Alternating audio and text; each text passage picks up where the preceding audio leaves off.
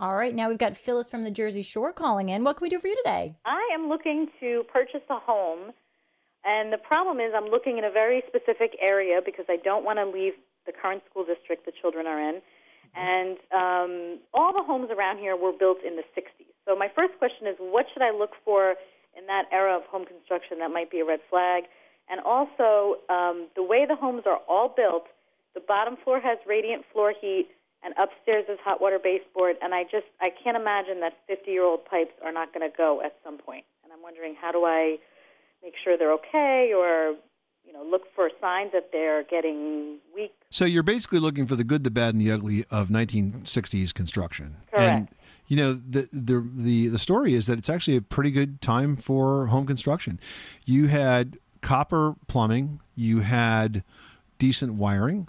Sometimes the services were a little small, but if the homes are mostly natural gas, you really don't need more than about 100 amps to power pretty much everything, including central air conditioning. And you got hardwood floors. Very frequently, you had hardwood floors in 1960 houses, and it's interesting because they put the hardwood floors in, and they very promptly covered them with wall-to-wall carpet. With shag carpeting. Or shag, yeah, that's right, which actually protects them, very nicely and didn't allow them to wear. So it's a pretty good year for home construction. Now, because it's a 50-year-old house, you're obviously going to have how old is the furnace, how old is the water heater, stuff like that to consider. What's the general maintenance been? But in terms of an era of home construction, I think it's a really strong era. Now, if you'd asked me about the 80s, I would tell you, not so much. Those houses were put together pretty fast and not always in the best possible way. But the 60s is a pretty good year for construction. Oh, good, because I'm moving up. I live in an 80s house now. Oh, there you go. So you're going to get better.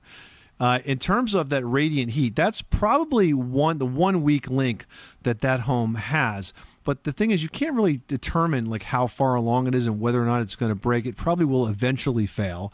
And when that happens, you're going to be faced with a pretty costly repair. You'll have to put in some sort of alternative heat system because it's virtually impossible to repair those pipes in the slab. So the first floor of your house, you'll either be running new baseboard pipes, or you'll be running electric radiant, or you'll be adding an air to water heat exchanger so that you can take hot water from the boiler, run it through a heat exchanger, and blow air over it through your HVAC system, the same one used to cool the house.